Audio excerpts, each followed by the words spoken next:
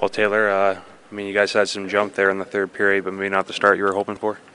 Yeah, definitely. We had some good shifts tonight, and certainly some chances, but we weren't sharp enough early on, and it cost us.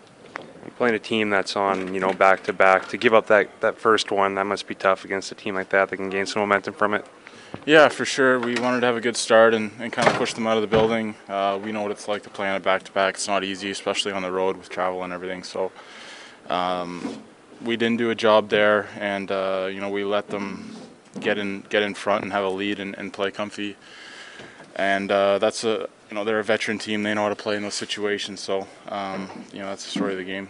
Did you feel like you had a pretty good number of looks though offensively, just maybe weren't able to finish them? Yeah, we had, we always, it seems like we always get our chances. They're always going to be there for us. It's the breakdowns, it's the how sharp are we in our own end that usually dictates how we the end result. So we weren't sharp enough early on. Our power play right now isn't getting much for us, and when you're only getting one or two chances a game, if you can get one, it builds a lot of momentum for your team. And just the line shuffle to start the third really seemed to help spark you guys as well.